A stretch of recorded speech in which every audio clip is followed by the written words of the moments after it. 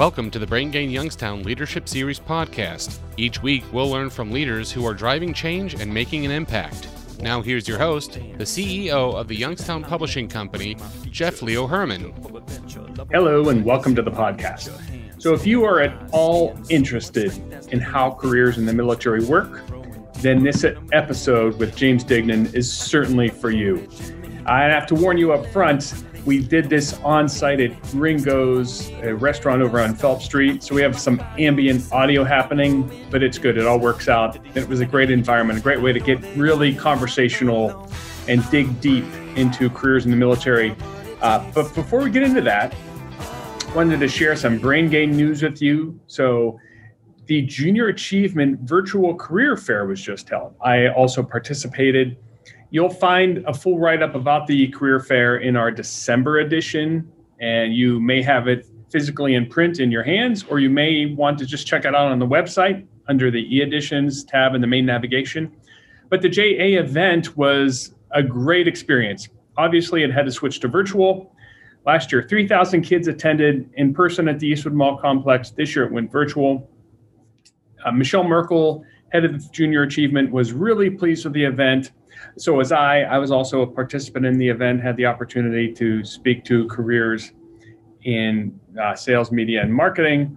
But I tell you what, anyone that has dealt with trying to manage a virtual event, this went really well. And as with most things, the scale, the reach potentially increased, and the engagement was just different. So for the foreseeable future, obviously, a lot of events will be in this hybrid format, but it was great to see the great success that Junior Achievement had in this virtual career fair, helping kids really get an understanding of what they want to do as they pursue their career goals and aspirations. So check it out. And on to today's conversation with James. Strap in, we went about an hour. James is a great guy. I've gotten to know him over the past couple of years, consider him a friend. And I had the pleasure of speaking to him. I've had pent-up interest in how careers in the military work, especially those that change service lines. So we really got very specific and weaved us through his career. And he was generous with his time. He shared the leadership philosophies of the various branches of service. He even tells the story of how his experience working on the Israeli-Palestinian border and his time there, how that applies to situations we have here in Northeast Ohio and some of the key learnings that he's had over time. So with that, let's jump into the episode. As always, please send us any feedback that you have or any questions. And I thank you for your time and attention today. Here's James. We're good to go. Welcome to the Brain Gain Leadership Series podcast, James. Thanks for joining us today. Great. Thanks for having me. Got to say up front, we're sitting here at Gringo's, a new restaurant here on Phelps Street. It's awesome. Pretty cool establishment. So for any of our audience out there, apologize in advance for the ambient noise. But I don't know, James and I are hanging. We're just, we've known each other for several years, really been looking forward to this conversation. Outstanding. You've got a lot to offer, a great global perspective to share, doing all the important work, so we're glad you're here today. Well, thanks for having me. Looking forward to it. So, we start all these interviews out with, what'd you want to do as a child? So give us like the quick sketch of who's James, and you grew up in Southern California, I believe? Yeah, in Southern California. Back in the race to the moon and all those things. I remember as a kid laying on the grass there in Southern California and watching the jet airplanes go by. And we were very close to Miramar and El Toro Air Station. So we had the fighter jets taking off from there and going out over the Pacific. Back then they do sonic booms, they breaking the speed of sound. And I just thought that was the coolest thing ever. And I would just dream about flying and going to the moon. And I remember being as a young kid, 3, 4, 5 years old, sitting in front of the TV watching those moonshots and listening to Walter Cronkite. And right. That stuff to me was just like, oh my God, how cool would that be? And I think the first time I knew what I wanted to be was on my 4th birthday. We flew. Fourth. My brother and 4 I. years old? 4 years old. Okay. My brother and I, he was 3, I was 4. we got put on an airplane at LAX and sent to Detroit to visit my grandparents. So we went for a month. And I'm one of 9 boys. Or sorry, I have 9 brothers, one of 10 boys. Whoa. Yeah. So they're New information here. Oh, you didn't know this? No. Yeah, I You have 9. I have 9 brothers and 3 sisters. Oh, So- a dozen. Yeah, 13 counting me. 13. Wow, So, Baker's dozen. Yeah, in Southern, exactly. Oh my God. In Southern California, the average family, even in the 60s, was, like 0.5. Yeah. In Newport Beach, where I grew up, that was really uncommon. Other than there was one other family, the Moores, that lived right around the corner from us, and they had a total of 17. 17. Big span. But yeah, we kept the Catholic schools, full for a couple decades. Where are you in the birth order? I'm the 3rd boy and the 4th overall. Okay. So you're like So the you're upper top tier. Top tier, top, what's that, percentile? Top 3rd, yeah. Yeah. Top quartile? That's right. Is that right? Okay. So my brother and I went out to visit my grandparents. I was very close with my grandfather. He was an executive at Ford at the time, and we flew out there, and I got on the airplane. Back then, it was a DC-10. I still have some of the stuff that they gave me, because back then, you traveled in a suit, and Oh, yeah. it was a big deal. And we were as kids going, it was very unusual. But we met with the flight attendant, and they sat us down. And I got my wings, I got my playing cards, and I had all of the. It was Pacific or Northwest Orient Airlines, which became Northwest, which became Delta, right? Finally in the mergers. But I remember getting up in the cockpit, flying while we're flying in the air. Let you get up there, and cockpit door was open. Right. And you talk to the pilots, and I said, "This is what I want to do. I want to be a pilot, and have a cool hat and with some wings, and what better life." It was pretty glamorous, I thought, Yeah.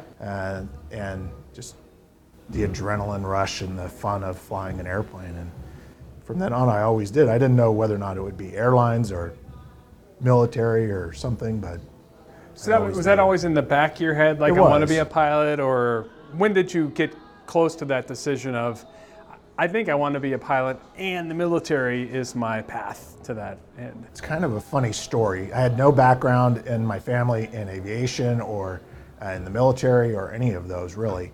My father served a short period of conscripted service during Korea. Had an uncle who ended up going to Vietnam. He volunteered to avoid getting drafted, so he made his choice and went in 68, 69, which is pretty bad timing. But Yeah. I had a little bit of feedback from that, but it was there was no shared experience really for me. I went through school, and I thought I wanted to be a football player, and I realized as much as I like football, I don't have the talent to get me to the next level and keep playing. And I wanted to be a rock and roll star, so I played, and I worked real hard, and I did that for a while. And Guitar, drums? guitar. Okay. Yeah, and I still have a bunch of guitars, but don't get to play as much as I'd like to, but it's something I just enjoyed.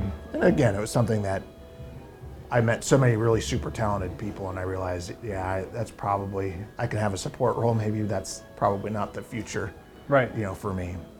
And I ended up, because I really enjoyed it, in electronics. Built my own guitar amplifiers and things like that, and then ended up studying, the theory and physics of electronics and going into the electrical engineering role. And then I ended up working for a startup company in San Francisco back in 1983, making prototype workstations for oil and gas exploration. And back then it was digitizing maps and tablets and, Right. putting color graphics, which was, unheard of. So those were the kinds of things that I was doing, working in a small firm there, working for the Shell Oils and BP and, Unocal and that kind of thing, and working with their geologists and geophysicists. And my role was purely the hardware. But one of my older brothers was one of the software developers for the graphics portion, the integration. So that's how I got tied into that company. And both of my older brothers still work in the computer industry, software side. So you're the only one that ended up in the military? Yes, out of all my siblings. Wow. So I have a couple nieces and nephews that are in now. Oh, one she was in, she got out, but have a niece or nephew that's in now in the Air Force. But I did that. I worked, and then I left there and went back for a girl, of course, went back to the Portland, Oregon area and was working for Intel. And I was doing that for a while, making really good money building custom prototype computer systems for Intel. So we were building things like the server for the Hong Kong Stock Exchange. We did a custom computer system for the Singapore Telecom, things like that. These are in the mainframe days, right? Right. Yeah, mainframe computing. Yeah, this was, the tablet or your cell phone probably has nearly as much computing power today, but these were large for data primarily, but it was coming out of the age of the punch cards and into the age of actual entry and print, right? Data storage, that kind of thing. But again, I was purely in the hardware side of it. We'd piece the systems together. We had a small team, about a dozen of us, all in our early 20s. And our team lead, who we called the old lady, she was, I don't know, she might have been 30. Right. She was married with kids, Right. And we were all like, oh yeah, the old lady's got us on. But it was always on deadline. I was getting paid really well, but we have deadlines. They say, okay, we need this by X. Like I think of the Hong Kong Stock Exchange. Their system was failing and they need to replace it, so they needed it like yesterday. So the way Intel incentivized us was the earlier you get it, the bigger your bonus. Oh. And so I tell people, I said, I was doing this for a while and making a lot of money, but we were working all the time. So to work 60, 70 plus hours a week was not unheard of. But we're young and what the heck, it was fun, but we're working all the time. Weekends, holidays, whatever it took to get the systems out. And I got to a point where I said, okay, I can't do this forever. I don't see myself doing this forever, I guess is the best way to put it. And I said, well, what else do I want to do? I said, sports, football primarily, I always loved that. That wasn't going to be a long-term path for the career. In music, as I said, that wasn't going to be, I'd still be a part of who I am, but it's not going to be a career path. I said, well, I always loved flying, so why don't I see? I had no idea what was the process or, where to go. And so you spent a few years in the private sector before you even joined the Navy. I graduated high school early, and by the time I was 18, I had my 2-year degree, and by the time I was 19, I was working in industry. And I was working in San Francisco. I lived in Sausalito, worked in San Francisco, and it was fun. It was neat. Then going back to the Portland. Did you take the ferry from Sausalito to San Francisco? Yeah. I lived my first apartment. Get off in the Embarcadero? Yep. All familiar, huh? Yes. Yeah, I lived maybe a 5-minute walk from the ferry in Sausalito, so I just walked down the hill. I tell my girls, they're like, well, how much was your apartment? Because my daughter's, one of them's thinking she wants to move to Seattle or San Francisco. I said, just beware, it's gonna cost you some money. I said, in 1983, when I moved to Sausalito, my studio apartment was $1,750. In 1983. She's like, what? She's like, well, what would it cost now? I said, probably like $4,000 or $5,000, yeah. And it was nothing special. It was like a 650 square foot, it was like a 4-plex or 6-plex, and I was just one. Could you imagine quarantining in a studio apartment? Because I had one too in Chicago. Yeah. 600 square feet. Yeah, same. Just, little box. Be crazy. Well, you'd have to get outside and do some things, but I love San Francisco. I love the music scene and all that. But again, it was I was working all the time. All right, so you worked, and then you're getting to this. Did you say I want to join the Navy, or did you just start? There was no Googling back then, so no Googling. How did you discover? I don't really know what struck me, because this was right before Top Gun came out. And then of course everyone goes, "Oh, you joined because of Top Gun, right?" Yeah. No, but that solidified my choice. That how cool is that? Not that I want to be like Tom Cruise, more like Val Kilmer, but Iceman. Yeah. But being around, growing up in Southern California, being around the Navy and Marine Corps, I knew it was there. And then, of course, Neil Armstrong is a Marine, and all of my favorite astronauts were, for whatever reason, maybe not all of them, but it seemed most of them were either Navy or Marine Corps pilots. And I just always thought that was really cool. And my favorite airplanes that I liked, the F-4 was one of them, and the Navy version was just really cool. I go, how cool would it be to land on an aircraft carrier? I mean, who gets to do that? And I tell folks, it wasn't for any, larger than life purpose or reasoning of patriotism or anything else. This was about, I wanted to go fly airplanes and have fun. And right. What's the furthest extreme I could take that? And that was, I'll go check out the Navy. So, I went down to the Navy, I had my long hair and my Fu Manchu, and I go, hey, I'd like to join the Navy. Well, you got to have if you want to fly airplanes, you got to have a degree. I go, okay, I do. And, went on that path and did the testing. And so this was Cold War era, just coming out. Reagan had not torn the wall down yet, so to speak, but. Yeah, well, the Reagan build for the military had just started to come in. So I think the first time I went in was either late 87 or early 88. Then I officially went off to Pensacola in end of 89 is when I started.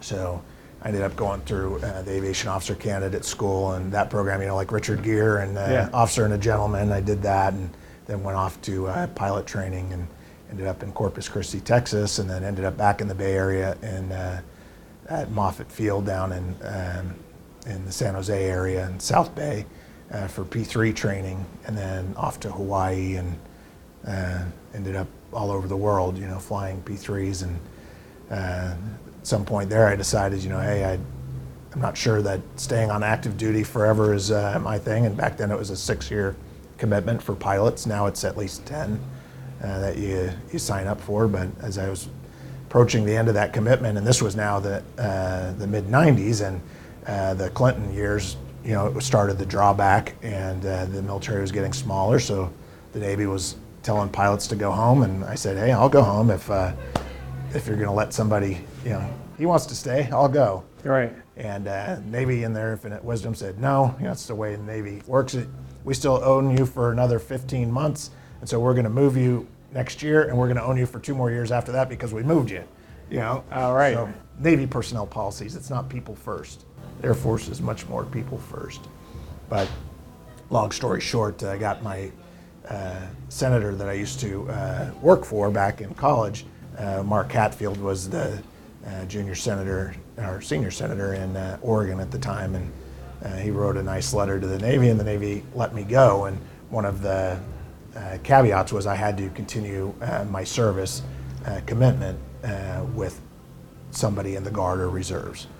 And I ended up switching to the Oregon F-15 unit, the Oregon Air National Guard, and my high school physics teacher was the squadron commander at the time. Oh, nice. So I called them up, I said, hey, would you take another pilot? And they were like, yeah, great. And then long story short, I never actually got to get fully trained and go through that because through the drawdowns, they were an air defense unit, they lost the bulk of their mission. And at the time, air defense is going away, right? It's the Cold War is won. This is the peace dividend. Wind it up. We don't need air defense because nobody's attacking us. And so all the air defense units were getting smaller and consolidation.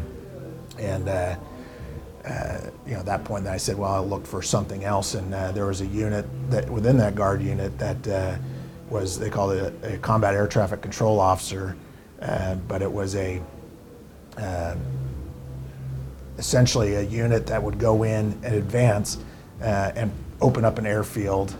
Now they've become Special Forces combat control teams, but back then it was a combat communications squadron light with the CATCO position, and I was going to go as the CATCO, and then one thing led to another. I ended up getting mobilized and for Bosnia, and I hadn't even finished my training, and I was having fun and enjoying my time in uniform, and realized what I had missed was that camaraderie and working with the men and women in uniform and having a singular sense of purpose, and it's being part of something bigger than yourself. And that's where I more was drawn back to that. And I said, okay, but I'm going to do it. I need to be back flying. So they had a C-130 reserve unit there, and I ended up going over there to them, and it was a rescue squadron.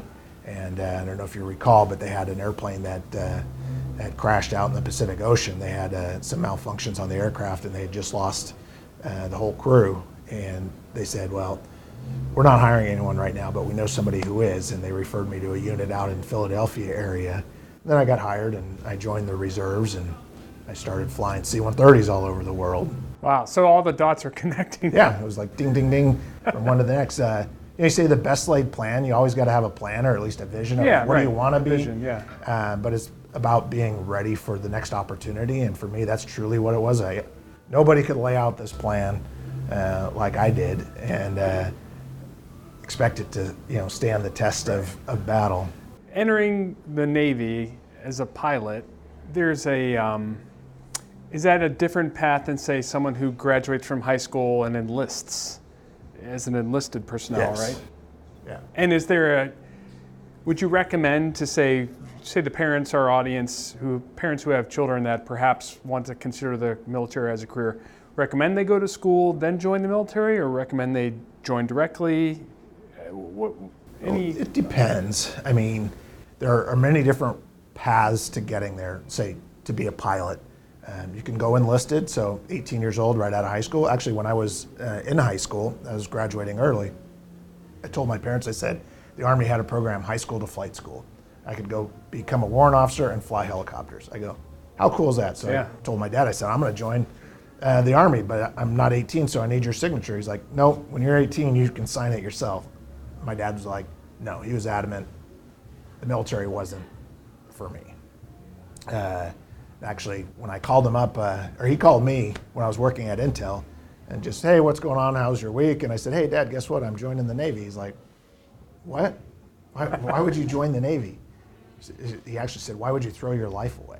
Oh. That was his vision of what the military was. And during his time and his perspective, in the 50s and with Korean War, he was in grad school out in Michigan. And back then it was either you come in and serve your 15 or 18 months or whatever it was of conscripted service, or we'll defer it, you finish your college and you'll come in and you'll serve 2 or 3 or 4 years, whatever it was.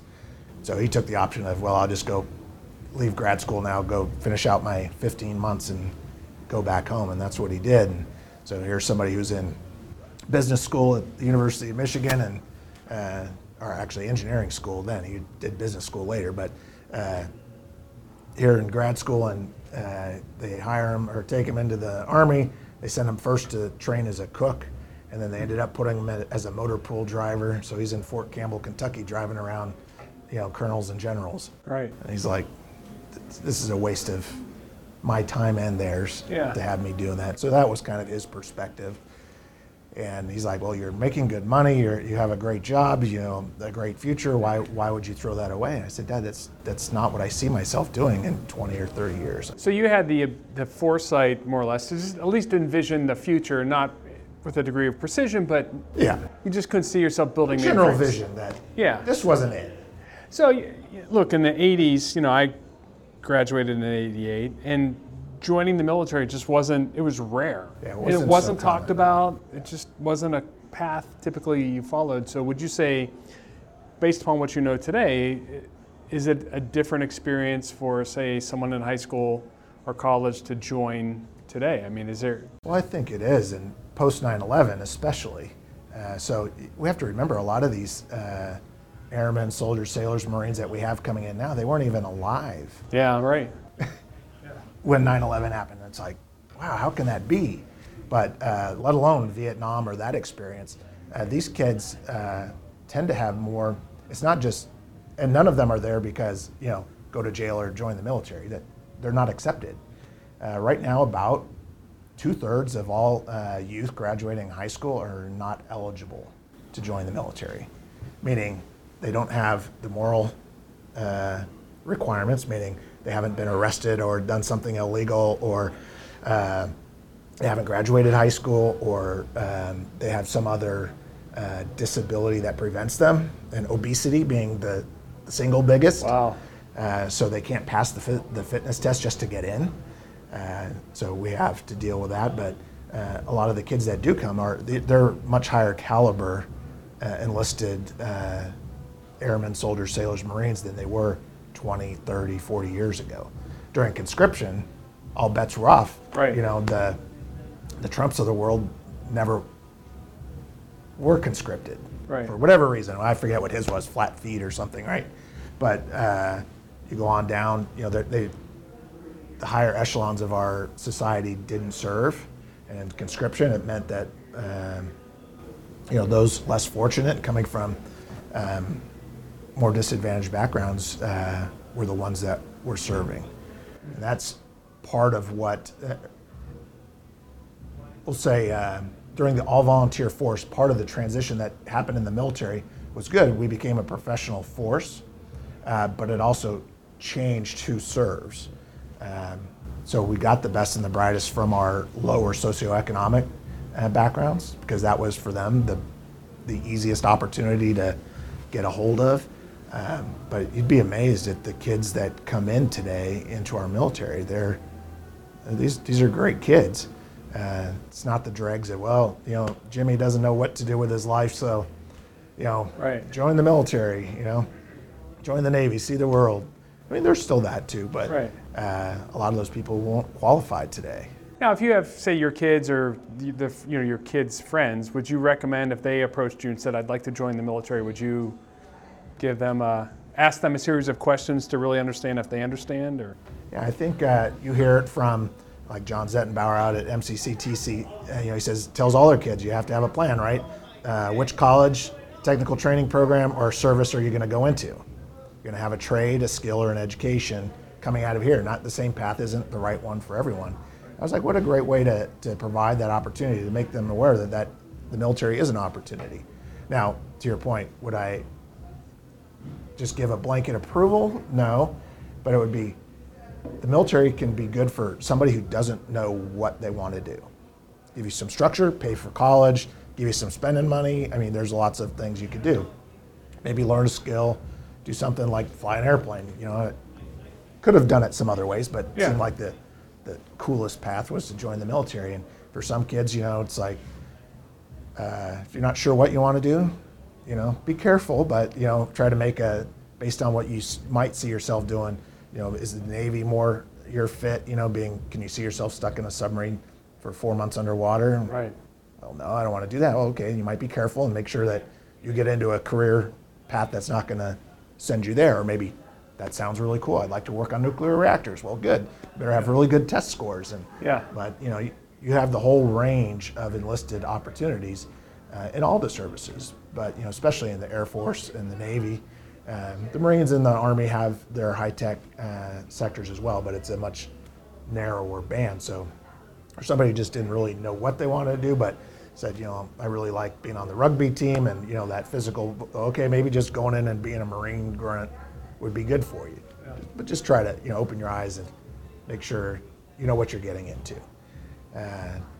But I would always say, is there something that you really would like to do? And focus your recruiting efforts into that, and making sure you're working with the recruiters and you don't get the wool pulled over your eyes and you end up somewhere that you really want to. You know, I'll say cook, which is something that people go, well, like my dad, go be a cook. You know, that's, well, some kids, that might be a lifelong, you know, goal to be a chef and work it. Well, you can go to all the services, but in the Navy and the Air Force, they have a lot of opportunities. Well, they'll send you to culinary school, and you could be serving, you know, the president on Air Force One.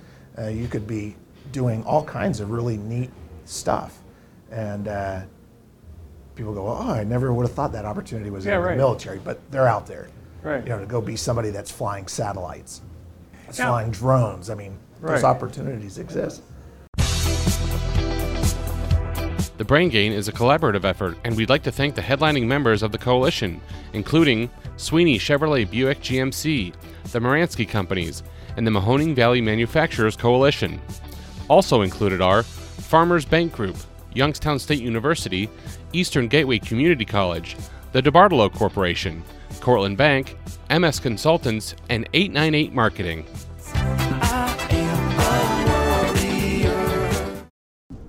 The military and a career in the military is about leadership, right? And it's really about the chain of command. Yes. Now, is leadership something that's taught? Is it just simply, does it just happen because of the structure? Or I'm curious how you would coin the term leadership relative to a military career. Similar to the recruiting and going into the services, and part of why I would ask the question, what do you really want to do, is about style and about structure and format. Yeah. And it does, in the end, all come down to leadership, but each one of the services has a different, for lack of a better term, a different mentality or a different mindset, both on leadership, and some of that comes down to what are they required to do in execution of their duties in the military sphere. So we know the military is not a democracy, so collaborative leadership still works and is executed in all the services, but it's different. I'll use a story to illustrate why it's different. In the Navy, I was a legal officer. I went to the Naval Justice School. I was a pilot first and foremost. That's what I did. But every day when I went in and I dressed in my uniform, I went in and I was the squadron's legal officer. So I did wills and powers of attorney. I did the court martials, Article 32s, all that stuff. I was a pilot, but right. I went to the Naval Legal School to learn that, and I was working with, obviously the commander and the exec and the senior staff of the unit to do the legal piece. I was working on standard of forces agreements when I was in Japan, and in the Air Force they would be looking at you crosswise. You're a pilot. Why are you here doing lawyer stuff? Well, because the origins of the Navy were, we have a ship. There are 100 beds on this ship. There are 200 jobs. Well, we're going to divvy up all the jobs to the 100 people that are here. Right. And that's the Navy's mindset, is you're more than just a pilot. So we had, my follow-on jobs. I was a maintenance officer. I worked in life support. I worked in admin. But those are the kinds of things that you do, so you can be in training and you become a much more rounded leader. And I always joke, the Navy produced a jack of all trades. I knew this much of a lot of stuff, right, but nothing really in depth other than flying an airplane. And the Navy has, intends, whether you're a pilot and with a shore-based unit or you're living on a ship or a submarine, every officer and every enlisted sailor has a whole list of things that they do. What's their role and mission within that boat or within that ship or on that airplane? So it tends to lead to a different leadership style and environment. And then on the airplane I was on, in the P3, there are 7 enlisted and 5 officers. And the Navy is very hierarchical. All the services are to some extent, but the Navy especially. Officers are officers and enlisted are enlisted, and the two shall not ever come together. You don't eat together. You have separate dining facilities. You have separate berthing facilities, and separate, there's an officers club and an enlisted club. All the services do that. But in the Navy, there's a fine demarcation, like Mutiny on the Bounty. The officers are the officers, and the sailors are the swine. And that just goes back from hundreds of years of how you do it. You only have a handful of officers, usually a very small number of officers, and a large number of enlisted that are actually getting the work done. So the style is very different, and how you execute your mission is done differently. There's still collaborative leadership, but there's a definite, this is the boss, and right, here's everyone else. What if you completely disagree with the orders you're given? That's, how do you deal with that? Well, depends. Like in an airplane, I was going to say, in our aircraft in the P3, you have 7 enlisted and 5 officers. So we had 3 pilots, 2 navigators, and then we had sensor operators, radar operators, and flight tech and armaments guys that worked in the back. So everyone has their role, but together you function as a team. And as a result, really, of commercial aviation, the military took on a lot of things that they learned in the late 70s. You remember the crash in the Iowa cornfield and the crash in the Everglades, and these things developed this concept of crew resource management. So while there's one captain, like one captain of the ship or one captain of the flight, there's a crew, and everyone provides input, and everyone has a different piece of the puzzle. Mm-hmm. So there's ways that you can find, of course the leader has to be willing to hear it and listen, but it's collaborative leadership of making sure you're listening and hearing what people are having to say. Now, if you have a dictator that comes in and says, I'm going to come in and do something that's either immoral, unjust, or just wrong, then every one of those soldiers, sailors, or Marines has a duty and a responsibility to speak up. Now, can only go so far, right? Because there still is insubordination, which can be mutiny or insurrection, and go on down the line. So the outcomes may be quite different than working at the Business Journal or somewhere else. It's Right. You're going to get a lot more feedback, Right. And it's required. And like I said, in the Navy and the Marine Corps and the Army, it's a little bit different of how that disagreement is accepted, in the system, and it takes a leader who's willing to listen. But in the end, they have to all understand that the captain is the captain, and that's what we're doing. Hopefully you can bring everyone on the team to agree Right. and to follow. And I say the general officers or the flag officers, the admirals in the Navy, when I just say paint it with a really broad brush, generically. The admirals I've met general officers of all, flag officers of all services, and worked with many of them. The general officers that come from the Navy tend to be more well-rounded, I'll just say softer on the edges than the other services. The Air Force kind of has two different groups, and we're trending towards most of them being in one, and I say either the political generals, those that are very politically savvy and very adept at working in the bureaucracy, and then you have the operational generals, those that can fight the fight. The Air Force over the last 50 years has gotten to where the political administrative segment is larger than the operational segment. So I think that's something the Air Force has to look at for its long-term health. How do you balance that? Because you need both. And the Navy, by its design, creates, trains, and educates their officers over time to be, the jack of all trades. Right. They're looking more for that. So people go, oh, well, why is it that every admiral that I see is a pilot? So it's not exactly true, but it's largely true. So the only captain of an aircraft carrier will be a pilot. People go, what? So you have people in surface warfare, we call them the black shoes. So those are the regular navigators and commanders of the ships. They can command every ship out there in the fleet, pretty much. Submarine guys do submarines and ships do ships, but everyone except for the carrier. The carrier captain will always be a pilot. Because understanding the broader portion of the mission of how do you execute, operationalize that piece of the puzzle. So he goes, is that fair? Maybe not, but what they do is, it forces the Navy to develop their flyers, if they're going to be the ones that are going to rise to the ranks of, the captains of the aircraft carriers and fill the vast majority of the admiral ranks. Well, they better have a good understanding of the rest of the operational Navy, whether it's intel or admin, you name it.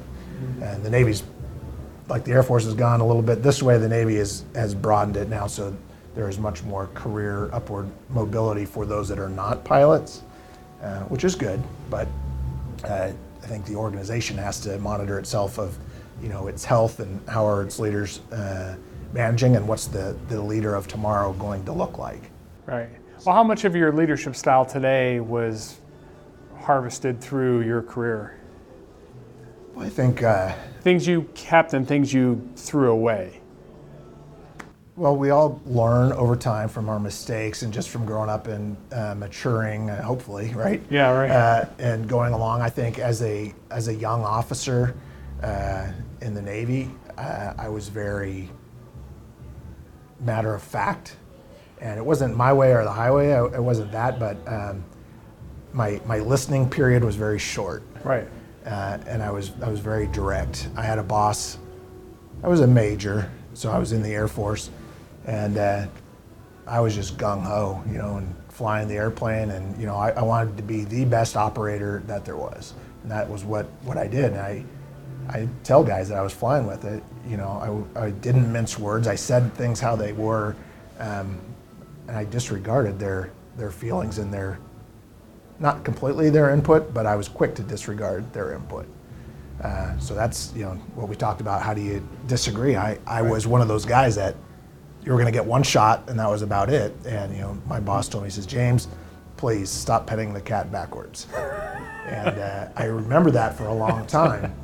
And he was an enlisted airman, and he grew up in the Air Force, and then the Air Force sent him to college, and then he became a pilot, and they sent him to pilot training. And I thought about that, and I said, and that was really for me as a transition where I was leading from, as we say, the pointy edge of the spear from the war fighter to now I was doing more management.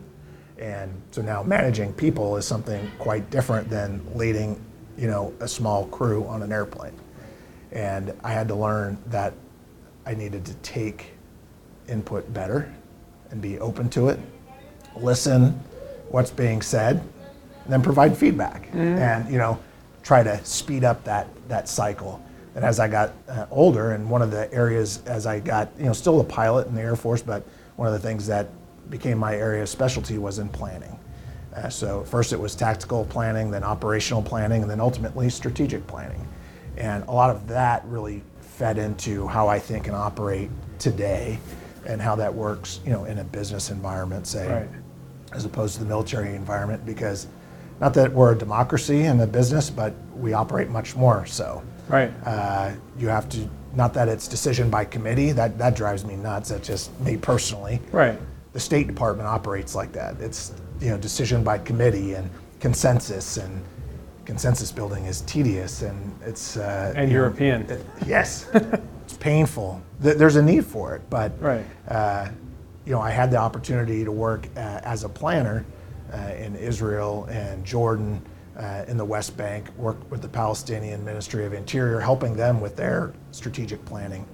And it really opened my eyes, of what the State Department mindset is, what the diplomats do, which is listen and Right. talk, and we try to arrive at consensus, and we go around the table. Was it hard coming out of a career in the military to Yeah. be a listener and to be in a consensus-driven role? Definitely. Did you have to bite your tongue, or was it just maturity that got you there? I don't know that would be fair to say maturity gets you there.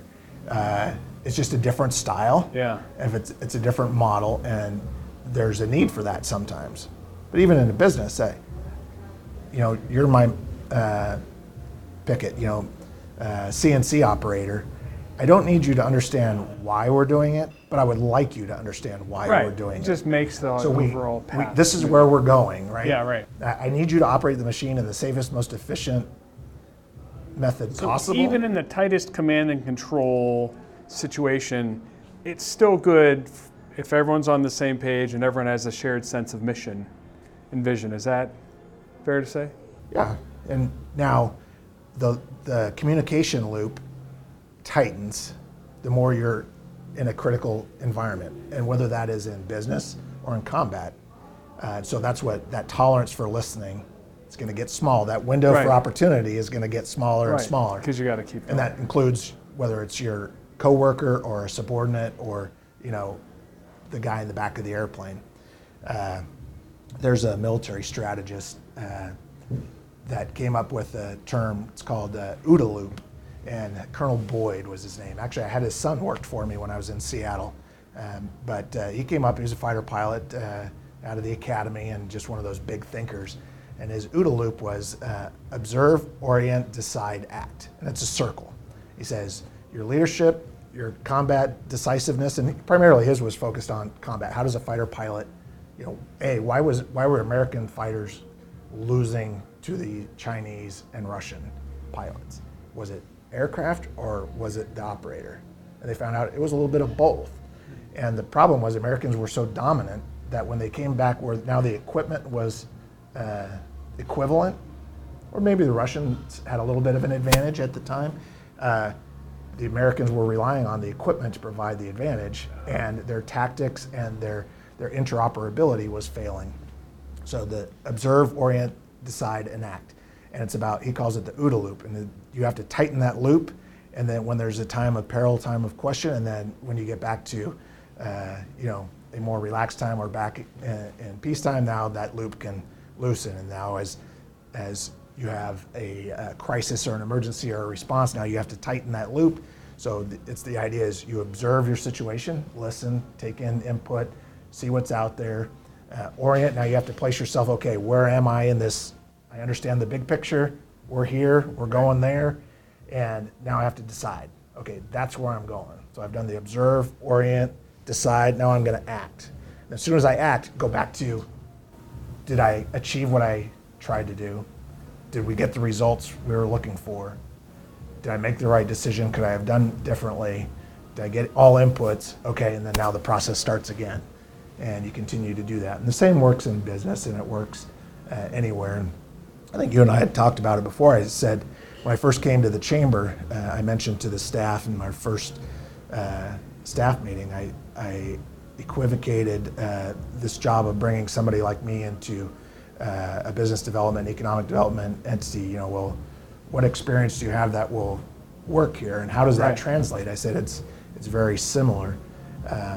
Leadership and management are not the same, and this was really about leading and managing a team. So it's really, what are the objectives, and then how do we facilitate that the best? But I said, this, to me, the Mahoning Valley reminds me very much, for economic development primarily, of the decision processes that the Palestinians find themselves in. They're like, well, you're comparing us to the Palestinians and the Palestinian territory? I said, yes, on a very simple point, is that we in the Mahoning Valley, well, I'll start with the Middle East first. When I go there, the Israelis, they want to sit you down and talk to you. I go to the first meeting with the minister of the Palestinian Interior, and he said, James, let me explain to you the history of the Palestinians and where we are today. Back in the turn of the century, and the Churchill White Paper defined what the Palestinian territory was going to be, and the break of Transjordan, and they walk you through the whole history to today of where they sit, and they will explain to you that everything happens to them. So they don't make any decisions. These outside entities were, from the white paper on down to the wall and the checkpoints of today's West Bank. It happened to them. Other people made these decisions, and there was nothing they could do about it. And of course, the Israelis, they would tell you, well, James, let me explain to you, 2,000 years ago when the temple fell, this is what happened to us and our people. And they'd walk you up to today, why, not to justify, but just to explain, this is who we are and why we're here. And the stories were not that different. They were just arrived at differently. And here in the Mahoning Valley, I always heard people saying, well, you don't understand, in 1979, the whole world fell apart, and it came down. I said, as a student of history and just wanting to know and be aware, I really went in and delved into it. And I tell people, especially the longtime Valley residents, I said, that's a little bit of revisionist history, because it's not true. Did it happen? Yes, but the beginning of the end wasn't in 1979. The beginning of the end was really during World War II, about 1942, when U.S. Steel, amongst a number of other large entities, made decisions then not to invest in the industry that was here. And in post-World War II, they chose to invest in, where did they build those new steel factories and mills? Japan and Germany. They weren't investing in 1950 in the mills here. And you could say, well, maybe the real beginning of the end was when local ownership of all the industry that was here left. That would be the Youngstown Sheet and Tube. When that finally sold in 1969, you knew that the beginning of the end was truly coming. Now it was just stretched out of, how long can we let this happen to us? No one was being proactive about, how do we change that course? Because if we do nothing, this is where we're going to end up. And we found that out in the late 70s and the early 80s, and it all happened to us. So we have to change the dynamic of, how do we make a plan to change the trajectory we're on? So back to Colonel Boyd's OODA loop, have we observed what we're doing? And what we chose to do here in the Valley was mostly ready, aim, fire, or worse yet, ready, fire, fire, fire, fire, fire, stop. Are we hitting what we're shooting at? What is it we're doing? And good people were doing what they thought were the right things, but we weren't looking for an outcome, a specific outcome, or we weren't achieving it, either of which should go back and say, we need to rethink our plan and how do we move forward and be proactive about it. Failing is going to happen. All of us will fail at some point. Right. How do you respond to it? That defines the leader. How do you change the trajectory? How do you try? because you sit there and you say, well, that didn't work. Maybe it was my leadership style. Maybe I didn't understand the premise, or I was operating under a faulty premise. What do we do? And helping each other as a community, and here, whether it's in the Palestinian territories or in the Mahoning Valley, if we stay in our little silos, we're not going to be successful. Right. I can guarantee you that. So do you think the current economic development happening today with, say, Ultium Cells, GM, LG Chem joint venture, Lordstown Motors, TJX, are these things that happen to us, or is there a plan and a vision and an outcome that do you feel like we're all together, or these were just kind of fortunate happenings that are kind of now putting us on a path? I think, as we talked about before, you have to prepare and be ready for the next opportunity. Yeah. If you look back 2 years ago, I wrote an op-ed, President Tressel wrote an op-ed, we had a few others, Ohio Manufacturers Association wrote in about why the Mahoning Valley should support a battery factory.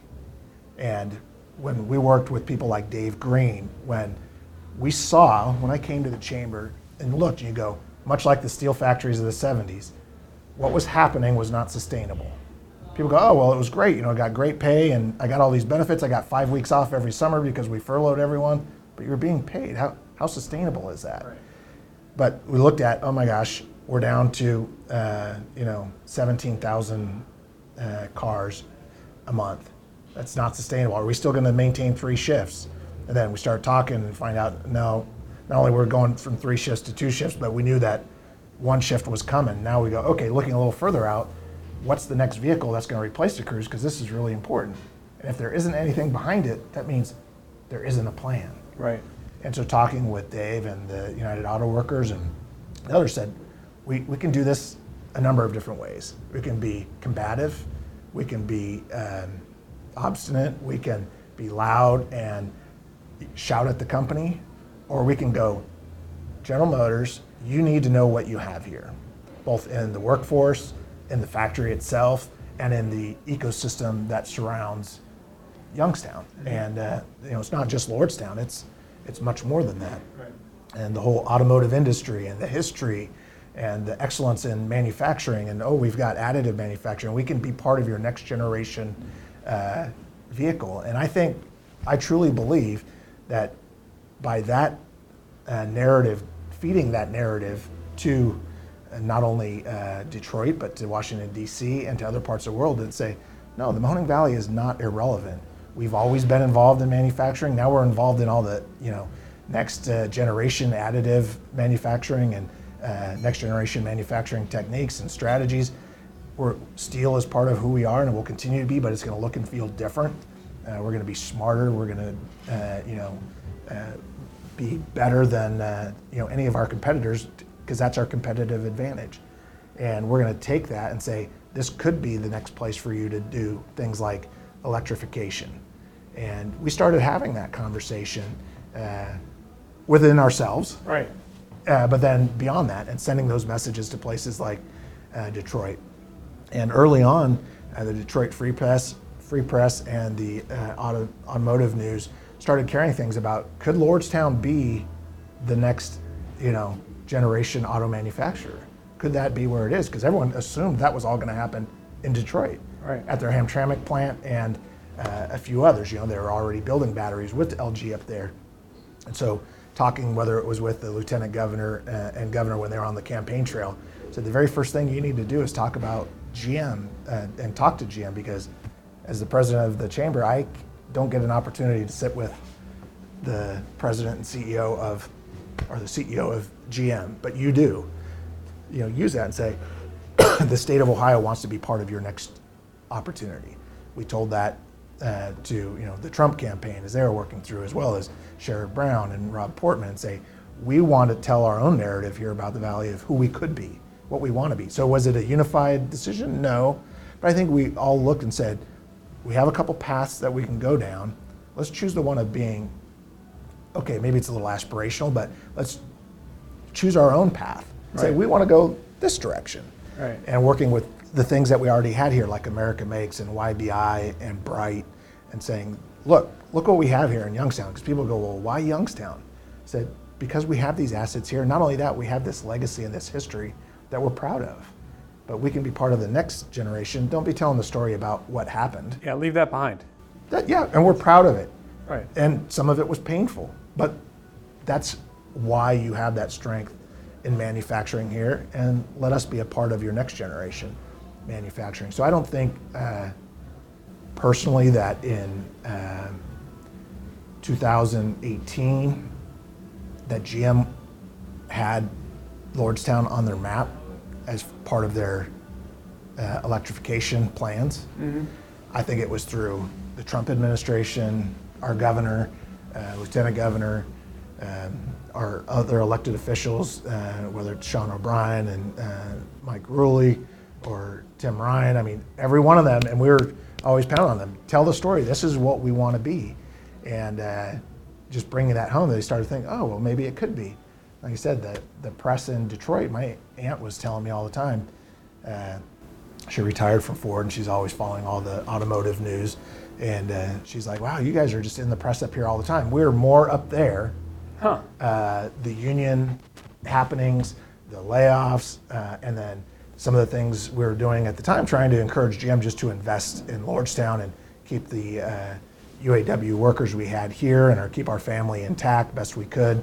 But knowing full well that that may not come to fruition, there may not be a new product to save the plant as it currently is, but we wanted to make sure that we were ready for whatever that next opportunity might be. Nobody had any idea that a battery factory was even in the realm of possibility. I think we were thinking about some electric car or something else, but hey, why not? You know, then people would say, well, LG's really not interested in a union stronghold like Youngstown. I said, look, we've got strong trades here, union and non-union, and they're a strength. They're not a weakness. Let us explain to you how that can work for you and your team, and start having those discussions at very high levels, just that they're even willing to consider it. And I go back to the Palestinian territories. I would tell the minister, I said, well, how many Palestinian security forces are we going to train this year? Well, I don't know. You Americans are training them. You tell me. I said, well, how many do you need? Well, I don't know. Well, how many borders are you going to have? Because basically with each border crossing you need so many, and then you have to have some internal security forces. So, how many police stations are you going to have? Well, I don't know. Okay, well, let's go step back a couple more and go, hey, what do we want to be? Well, we would like a future Palestinian state. Okay, well, what's it going to take to get there? Because the Israelis have a vote, whether you want it or not, right? Right. Well, they want a secure border. Okay, well, let's start talking about now how many border crossing points do we have? Well, I don't know, whatever the Israelis let us. Well, okay, how many do we currently have? And you go there and say, sometimes it's very difficult for people to build a vision of what could be because they're stuck in what was. Right. Or we don't have a voice. Yeah, you have a voice, and we here in the Valley have a voice. It's about what do we really want to be. And we have a lot of really great people doing great things here, but we undersell ourselves, and we let other people tell our story. And so I think the beginning, it was a terrible crisis for us in so many ways, mainly breaking up of families and people leaving our community for the Lordstown plant to come apart. But that was the first time, as a result of the Cruise production going away with no follow-on vehicle, that groups of people that may not have been speaking together and thinking together started getting together and talking about what could be, and building some hope and a little bit of a vision. Is it unified? No.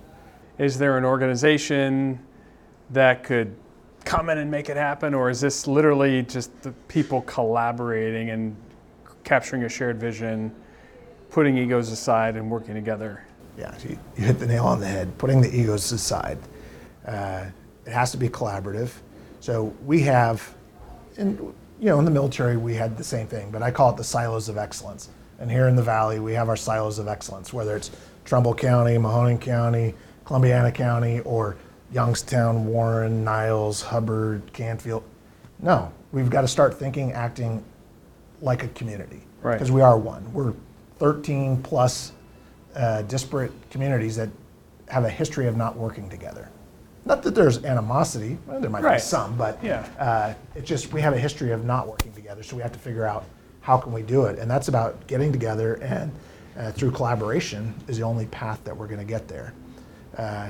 We have some hurdles to do. Basically, we're built with our communities to support about 1.2 million people. We're down to about 600,000. Right. So we have some excess infrastructure, inventory, housing, you name it. But those hurdles can be overcome. We have to come together and figure out how we're going to do that. It's a tough job for somebody like Mayor Brown or Mayor Franklin of how do you do that? And we count on them to lead from the front. Right. Because it starts and ends with Youngstown and Warren. Right. And I don't care if you live in Canfield or Latonia, what happens in Youngstown is going to affect the future of your kids. So you've been around the country, around the world. Are we truly unique relative to every other place you've been, or is this other than similar to the Palestinian territories? Right. Right. Yeah, we're very unique. I mean, we have a unique history. We have, unique people. We have unique struggles, and it seems to be the perennial struggle here in the Valley. It doesn't have to be that way. I see plenty of opportunity, and I think we've talked about it before. I think folks that come from outside or that left and came back can see the opportunity. Right. Much easier than those that are in the forest. Yes. And they just like, oh, you don't understand. This is what happened to us. I said, yeah, but there's opportunity. And how do we get around that? Well, we have to just keep coming together. People have to do the right thing for the right reason, or at least try and do for the greater good. Put the ego aside and say, what's really in the best interest? And I talk about the Tiger Grant, and what we see happening here on Fifth Avenue. A lot of leaders in the whole community came together and said, we all support this as our number one project. Now you might say, why would a mayor from Canfield care? Well, because what happens in Youngstown matters. Right. And so by all those leaders coming together and getting a nice project like this, it's small in the whole scheme of things, but it's a start of how do we prepare so we have a nice Phelps Street and things downtown are better, because as Youngstown goes, so goes the rest of our community. So we have to be proactive in how we do that. I'd like to see things of how is it done well for legacy cities like us in our community. It's a little bit difficult because we have what we have, and now how do we get what we want? We're gonna have to do things differently, and that means coming together. So things that are unspeakable, like maybe a water and sewer district that covers all 13 communities in the Mahoning Valley across 2 or 3 counties. Oh, that's unheard of. That'll never happen. Well, we have to think about how can we do it. Maybe we don't do it exactly like they did in Southern California, because that's different. Their history was different. But maybe we can do it smartly in a new collaborative way in public-public partnerships or public-private partnerships or a mix of the two, and make sure that we don't have a fire department in Liberty Township quarter mile away from a fire department in Girard that don't have mutual aid agreements and interoperability. Now, that's excess infrastructure and people that we can't afford today. So we have to figure out how do we do it smartly. And I hate to use that as an example, but it's just one of many. Right. Snow removal. Let's just talk about salt. Salt on the roads. We have, give or take, 20-some different purchase agreements for salt here in the Valley. Each county has a purchasing department where they can purchase one time at a great, bulk discount for every municipality within their.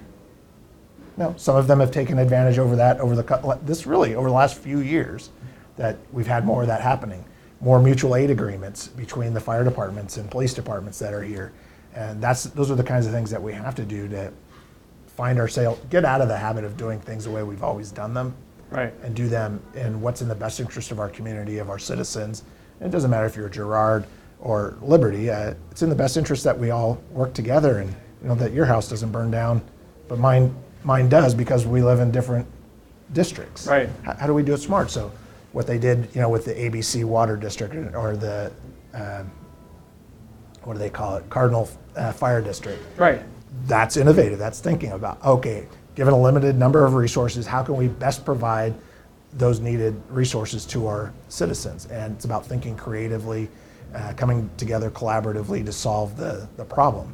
And the fire chiefs out there, well, they know the answer. Right. We just haven't asked them. Yeah, right. Yeah, Or yeah. something like that. So how do you do it? And that's a good example. Is it perfect? No, but it's better than what we had. So we're on question 1 of 8.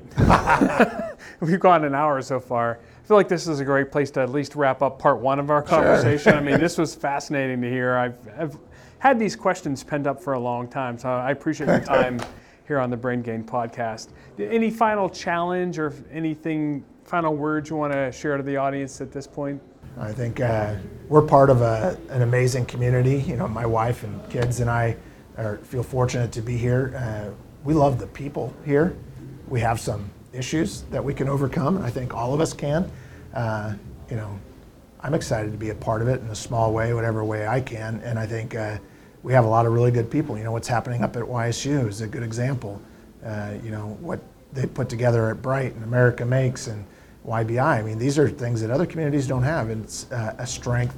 Harkens back to the history of who we are as a community, and who do we want to be moving forward. And I think if we look at that of what's in the best interest, collective best interest of our community, we'll get there. We have a lot of great people doing some really great things.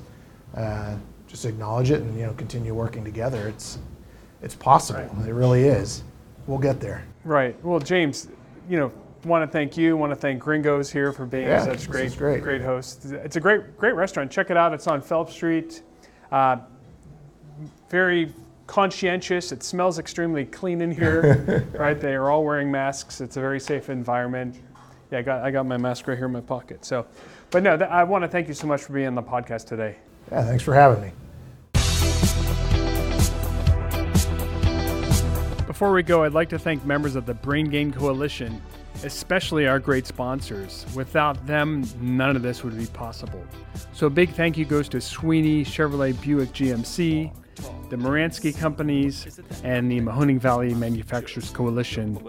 Thanks so much for their support. And also, please follow, like, and subscribe to this series on your favorite podcast player. And if you have any questions, just go ahead and connect with me on LinkedIn, one of my favorite places. You can find me over there at Jeff Leo Herman, and send me a message. I will see you next time. I'm growing up in this life, and to the human that I need to be, I know that I am not alone. I'm brave, I got what it takes, I am a warrior. Thanks for watching the video. Be sure to like, subscribe, and hit that little bell for notifications. And also make sure to connect with us on Twitter, Facebook, and LinkedIn. For all of your business news, visit businessjournaldaily.com. For all of your arts and entertainment news, go to afterhoursyoungstown.com.